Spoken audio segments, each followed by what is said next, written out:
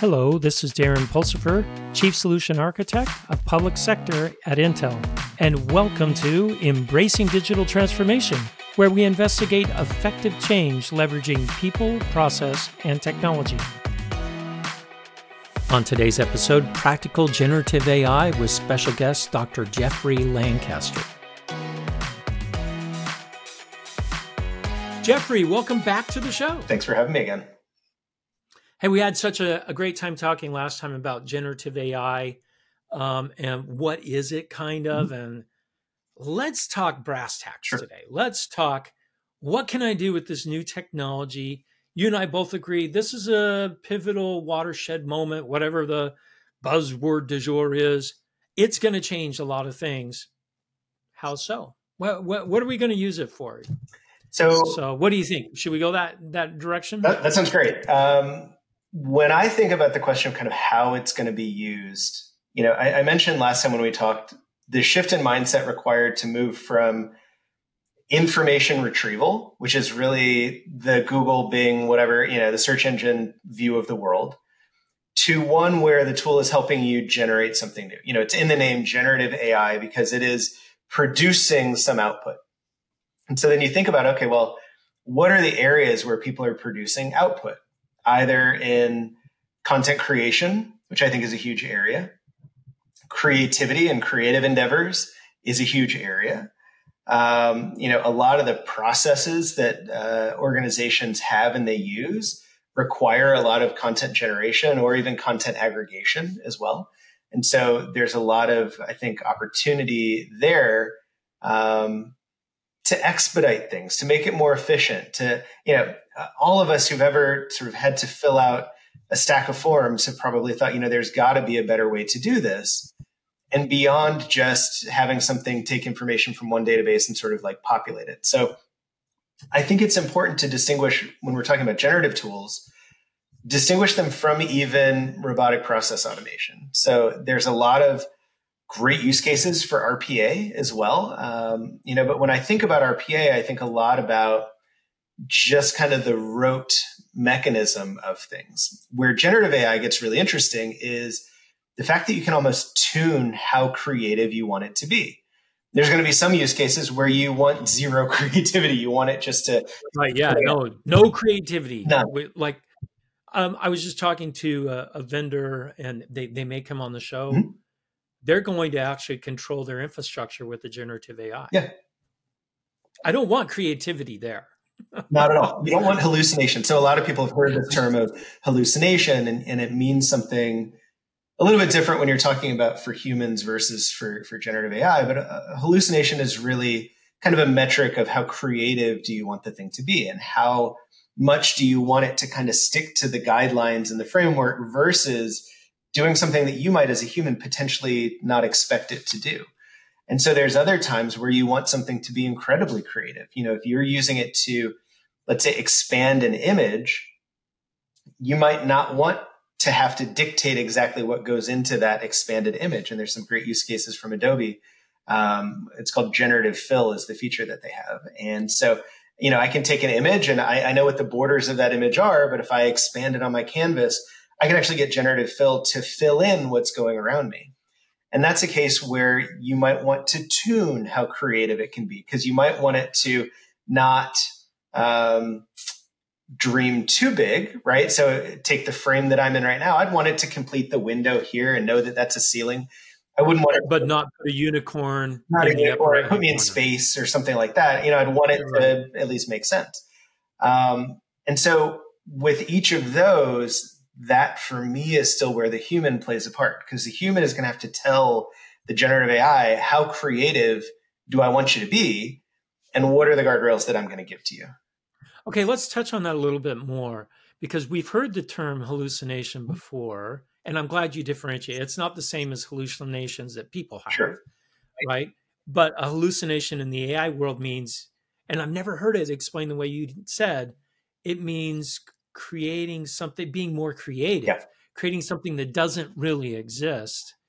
I always saw it as just making stuff up. Yeah, a lie, or something like a lie. Yeah, a lie. Oh, the generative AI is lying to you.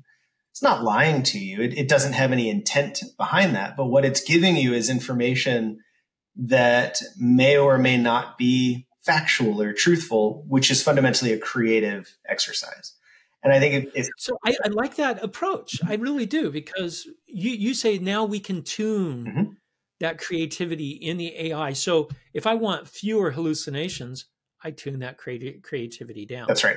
And so for, when, let's say, somebody's trying to provide an information access point, and you see this a lot with government, you see this a lot with wayfinding, you see this a lot, there's different use cases where you might want to provide information to somebody. You probably don't want it to take a lot of creative liberties in where it's directing somebody. They still want to get there, but you might still take creative liberties in the language that's used to describe how to get there. And so that's where, even within one single use case, you might still be tuning it so that you're not really cut and dry, which is going to be the MapQuest, ways. It's just, this is what the direction is.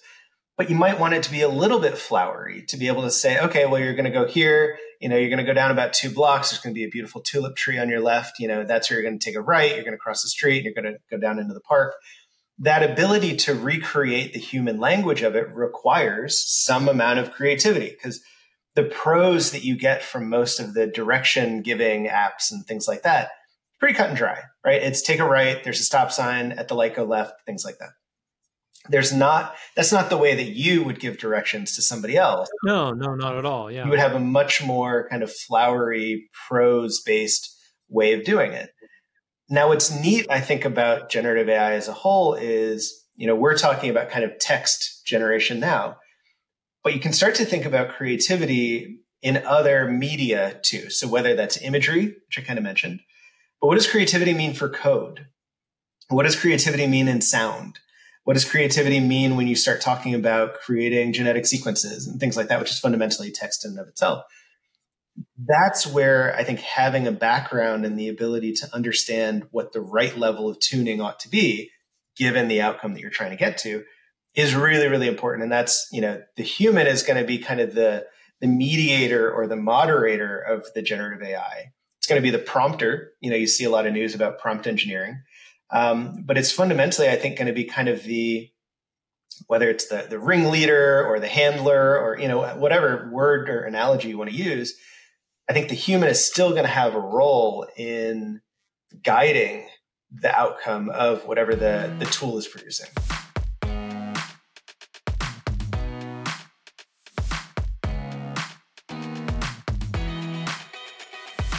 Well, it sounds to me like the human has more than a role. Mm-hmm. It sounds like they're the expert, because ultimately I have the knowledge and I'm using the AI, and I love the term that you came up, augmented intelligence. Yep. I love that term.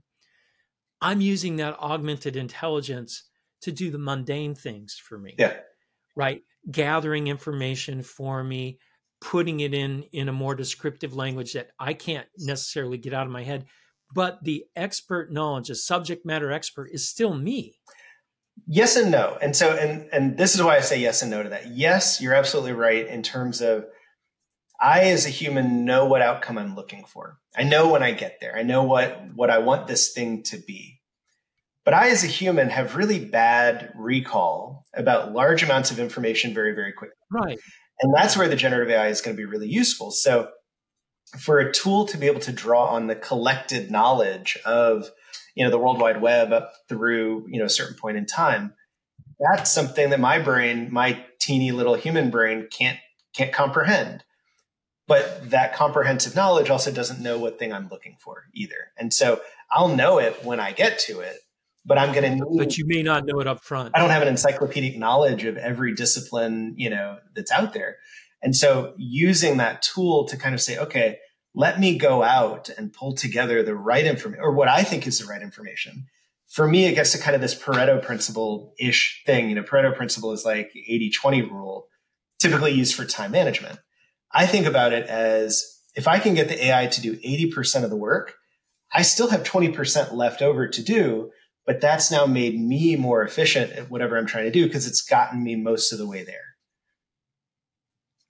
I like that. But do you think then that as humans in this symbiotic relationship with augmented intelligence, do you think that we become more knowledgeable, not more creative ourselves? I'm trying to see where we play in Mhm. this. We're not doing the heavy lifting. We're doing the strategic thought. We're doing the.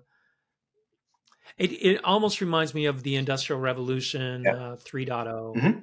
right? Where or even the first Industrial Revolution, where we started mechanizing things Sure. for the first time. And people said, "Oh, you're going to destroy people's jobs." No, it shifted their That's right. jobs, and people started living longer. Why? Because they weren't getting killed in factories, or they weren't, getting burned at a blacksmith, or having chronic back problems from being a blacksmith their whole lives. Now I had machines that were doing things that humans were doing. This sounds a lot like the same thing, but for information workers. Is that similar, Yeah. or I think that's really fair. I think you could even extend it beyond just information workers. But this idea, and why I think a lot of people are scared, is because, well, one, change is hard, and it represents people maybe having to tap into their brains in a different way. But I do think what's going to happen is you're going to see the skills necessary to do things shift. So whereas once upon a time you might have needed somebody trained in technical writing. Well, now if I feed in a lot of technical writing that's been written, I can get GPT to write in a style of a technical writer.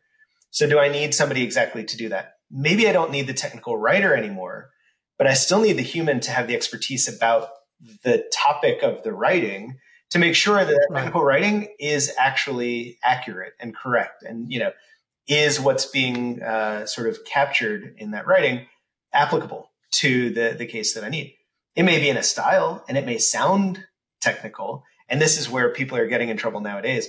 But does it have real content? Does it have Is the key? the meat of what you want it to have? And so you see this in the law, you see this in other disciplines where people write in the style of something, but that only gets you so far. And so, some other cases that I've seen be really interesting, and I think one of the best ways of prompting GPT, at least, is to tell it to act like a particular persona.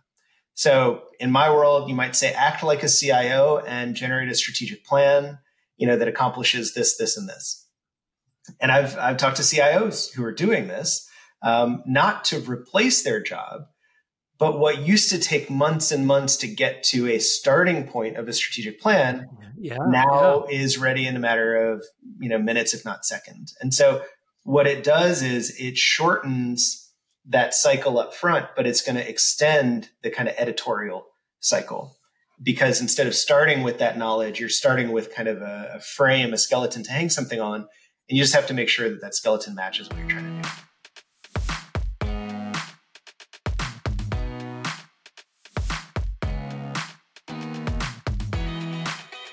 Let's talk about specific use Sure. cases now, because I think we kind of said it's aggregation, it's generative, right? It's you brought up a great one, which is get me unblocked. Start right, like I need a strategic plan. Mm-hmm.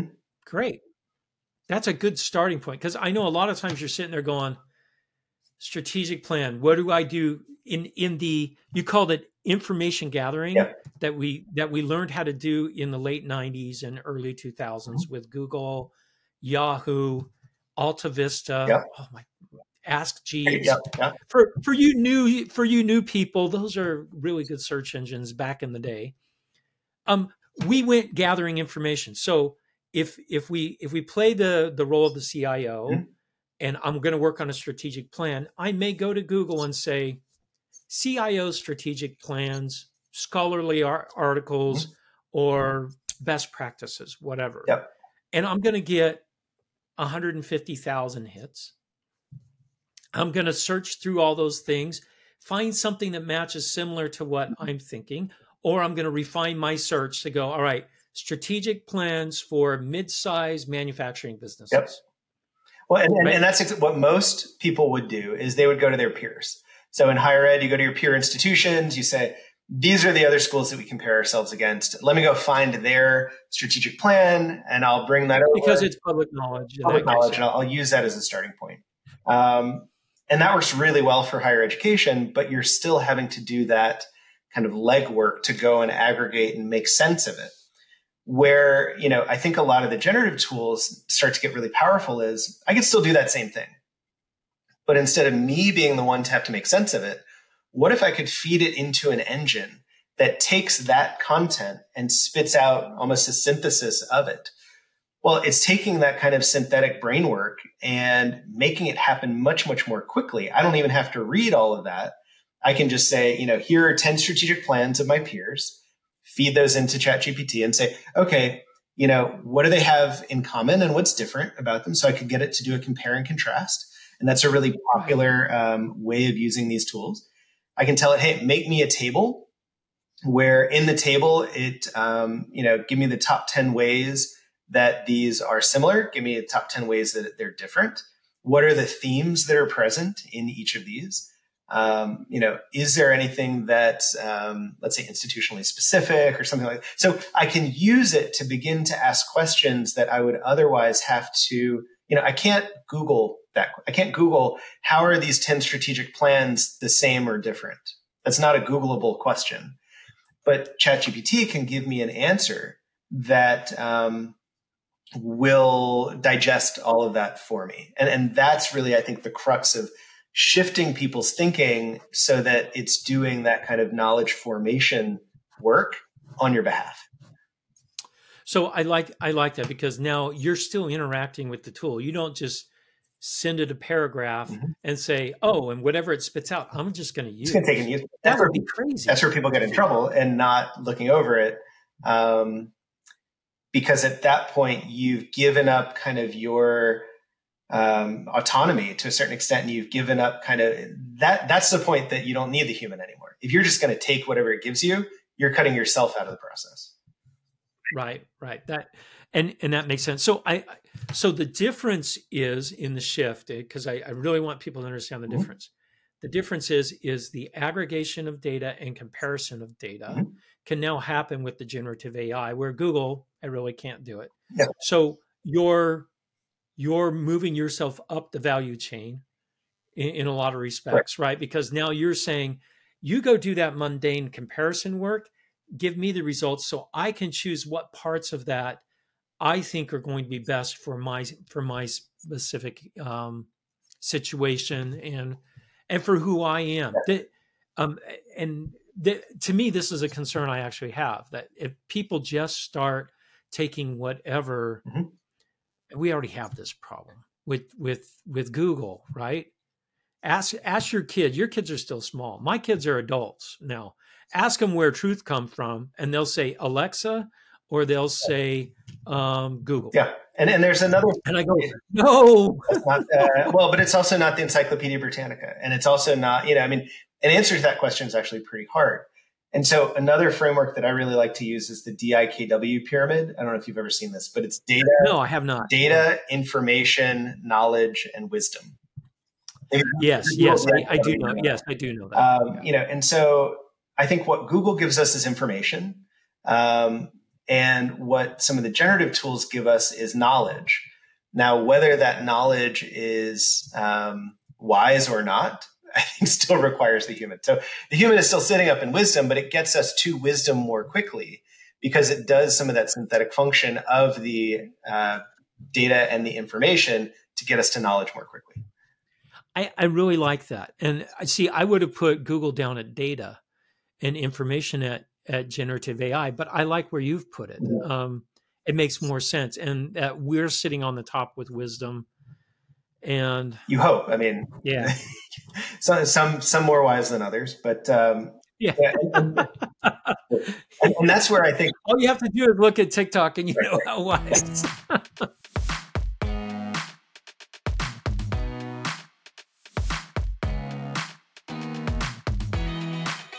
But I think, when people are thinking about use cases for this stuff, you don't have to get to the point where you're saying, let me give you wisdom, let me give you knowledge even. these tools can be used for the creation of information or the communication of information. And the reason is that a lot of the generative algorithms have a perception of empathy. There's a human-like quality to the way that they're spitting information back at you because of the way that they're built. And there are times where you might just want a more human interface to the knowledge base that you've already got sitting somewhere. But to access that knowledge base and to search it and query it, it's not particularly friendly. It's not particularly like multilingual. It doesn't connect to humans in the way that humans need to connect. So can you use some of these generative tools then to provide that interface so that it feels like you're talking to a human? It feels like you're getting knowledge, even if underlying that knowledge, it's sort of just knowledge being synthetic information. So I like that because I've seen a couple cases now where they're using generative AI as the interface. That's right. Right, including a replacement for Alexa. I have Alexa in my house. Some of my kids have another tool, and some are, no way, I'm never putting it in my house. I'm like, okay, whatever. Everyone already knows everything anyway because you shop online. Yeah. But the new interface is much more friendly. Mm-hmm. I don't have to be so prescriptive in the way that I say things. That's right. To get that exact album I want to listen to, I have to say it exactly, and I have to say album in this year. Mm-hmm. I don't have to do that with the generative AI. I can have more of a conversation. So I like that idea, not just in home automation, Mm-hmm. but in user interfaces. Yep. Another company I worked with, I think I mentioned a little bit, they're putting a generative AI front end on infrastructure management. Yeah. What a great idea. Meaning, hey, reboot all the machines that have this version of the BIOS and update the BIOS on all these machines with this version. Done. I mean, before, what would I have to do? I'd have to go and run a query against everything, make sure. With this, it's more the way that I interact with the world anyway. That's right. So I think it's cool. Well, and the question is, where does that end, right? So do I ever get to a point where I've now trained this, system monitoring AI to act in the case of certain conditions? And then I say, okay, well, now from here on, whenever you perceive those conditions, you know how I want you to act. That's not so far-fetched now. No, it isn't. And where I think that the value in doing that, or at least setting up the building blocks to get there, is it's not so you can get rid of the network manager or, the people who had been providing those instructions. But if you think about how often they had to provide those instructions, how often they had to write that query today, or how often they had to do things, you're now saying, okay, that's going to free up your time to deal with edge cases, to make sure that everything is running the way that it's supposed to make sure that we're keeping up with the way the world is changing, to do the things that you really want to pay somebody to do. You don't really want to be paying somebody to do the rote checking to make sure, certain numbers of machines are up and what to do when they're down. That's something that the machine can now handle. Okay, so that sounds a little bit like robotic process automation.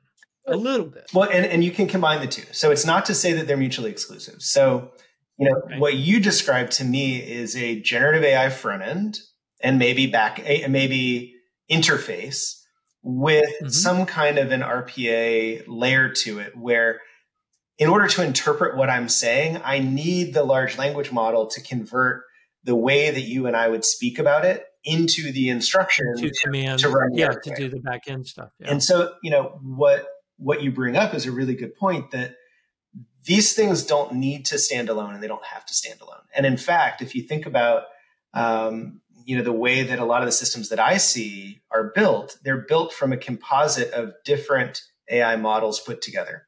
So we're talking about generative AI. There's a lot of other models too. There's a lot of natural language processing. There's a lot of sentiment analysis, which is a subfield of that. There's a lot of machine translation. There's a lot of entity extraction. There's dialogue tracking. There's all of these pieces that go into something that looks like magic. And one of my favorite quotes is the Arthur C. Clarke quote, any sufficiently advanced technology is indistinguishable from magic. Well, a lot of these things are looking like they're magic. And because of that, it's putting up a barrier to entry because people are saying, well, that's magic. I can't possibly do that. But I think if you look under the hood, what you see is typically a handful, probably 3, 4, 5 different algorithms working together to make this human experience really engaging and really compelling. And that's why I think it's sparking people's imagination, because for the first time, you're seeing how these pieces that previously existed, how they fit together and how they can do something that seems really magical. Okay. Let's talk about some practical use cases that you see people using every day, everybody using, not sysadmins, and the first one that pops into my mind is communication, written communication, specifically probably email or PowerPoint presentations or papers, memos, whatever, or even your even if you have to write a love letter to your significant other. Sure. Do you see that as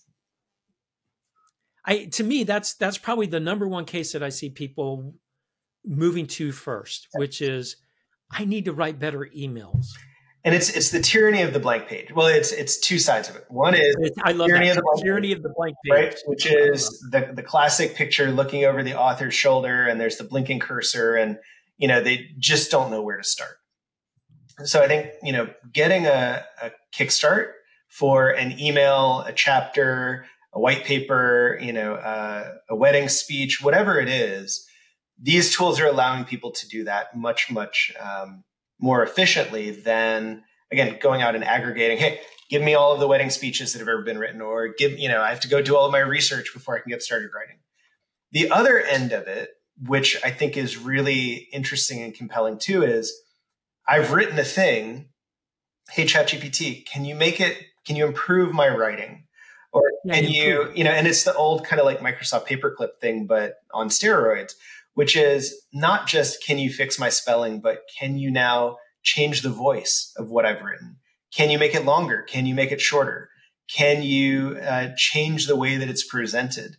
The ability to kind of modify after the fact is as powerful as the getting started piece. And so, I might say, I don't know about you. I know a lot of people who are very verbose with their emails when they maybe don't need to be. So this would be one way that you could start to say, okay, the email doesn't need to be 3 pages long printed out because nobody's going to read all of that. Hey, you condense this down to a paragraph. And this is now a tool which can do that in a way that is still very intelligent, so that it's not removing kind of the intent of what you've written, but it still provides you with a way of slicing when a lot of people have a really hard time, slicing the very important, critical thing that they've written.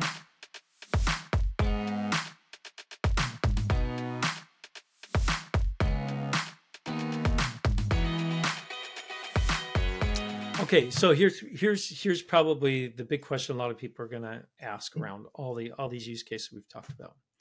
Is this going to cause a loss of skill and knowledge that people rely on today? I mean, any crystal ball question is always hard. I don't think so. And I don't think so. I think it's a new skill that people need in order to be able to function in the business world, and a lot of people use it in their personal lives too. So I don't think it's going to be anything to take away from. I think it's actually going to augment. And that augmentation really is, it'll be interesting to see how it bears out, whether employers expect people to be able to use tools like this. I definitely think you're going to see some of these tools change particular fields. So it's going to change photography. It's going to change, because if I can now get Midjourney or Stable Diffusion or DALL-E to create an image, that's one layer to things, which do I need the stock photography company to do that for me anymore? Maybe not. Maybe not. But then if I get GitHub Copilot to be able to do a website layout for me, do I not need a developer anymore to build that for me? Or can I build that into something like Squarespace, potentially? So in some ways, you might say, well, instead of taking away from people's jobs or specialists' jobs, does this now open things up where more people can do more things, and it turns people into more generalists, kind of polymath people, as opposed to requiring the person with the deep knowledge about a very narrow area to be able to do that thing. So I'm more of an optimist. I think it's going to open up the possibilities as opposed to closing them down. Yeah, so that's interesting because at the beginning of my career, I was a specialist in ClearCase. Mm-hmm. I loved it because I was good at it, Mm-hmm. and there weren't a lot of people that were, right? And I studied it really hard. And it did really well for my career because I knew something that no one else knew. I spent the time to do it. But what you're talking about is more generalist, which means now I, as an individual, I could start a company. Mm-hmm. I could take an idea and take it to full product with full e-commerce, with social media, the whole thing as an individual instead of having a full team to do it. So it is going to shift me into doing something different. And it's not going to get rid of the specialists. I think there's always going to be cases for needing the specialists. And, I consider there just won't be as many specialists, right? Or, it's almost a specialization of the specialist to a certain extent that, I think I consider myself a specialist in a couple of different areas. Am I going to stop doing those things that I'm interested in because other people might be able to do them too? No, I still want to, I'm still going to be coding by hand. I'm still going to be taking photos. I'm still going to be doing those things. But does it now give me potentially another outlet for those, that specialization? Absolutely. And I think so. It's going to move, I think, everybody up, or in whatever direction you want. But no, I like the up the value chain. Yeah. We all move up the value chain. And so you might have a photographer who's really good at taking photographs who couldn't make a website for their life. Well, does this now allow them to make the website that they want, to demonstrate or display their artwork? Maybe it does. Does it make it so that somebody who has a musical inclination or is really interested in music but can't play the piano for anything, that they can now create what's in their head? Absolutely.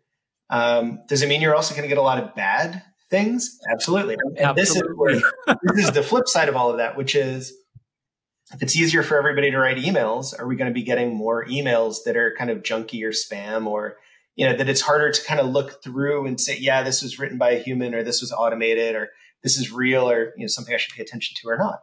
So the ability to expand all of that has a really positive side, but there's the negative side too, which is we're going to have to filter through more stuff to get to the things that we actually want or need.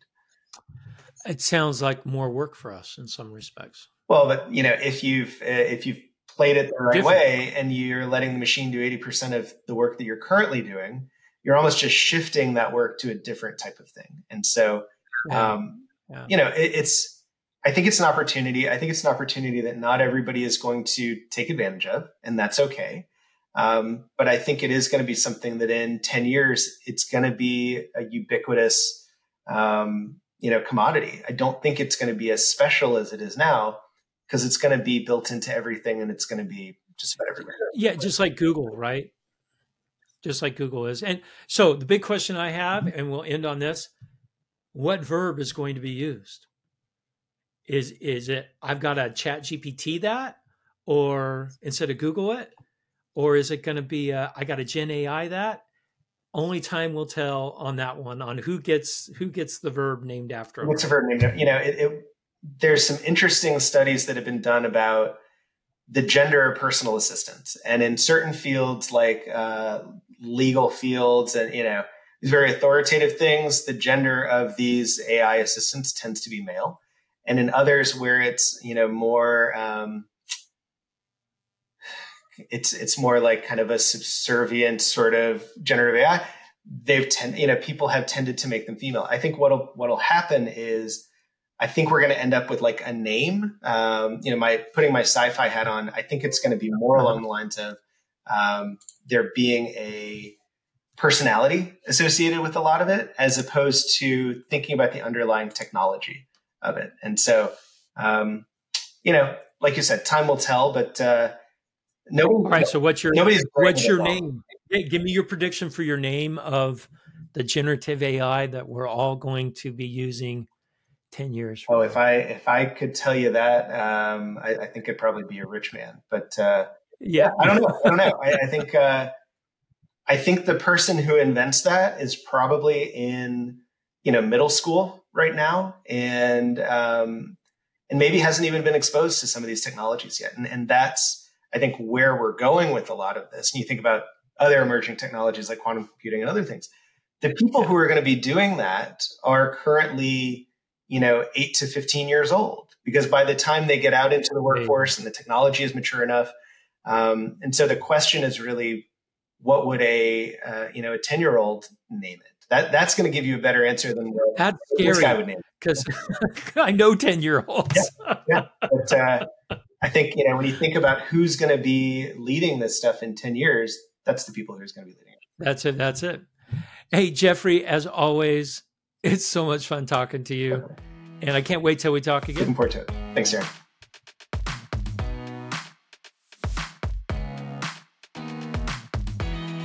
Thank you for listening to Embracing Digital Transformation today. If you enjoyed our podcast, give it 5 stars on your favorite podcasting site or YouTube channel. You can find out more information about Embracing Digital Transformation at embracingdigital.org. Until next time, go out and do something wonderful.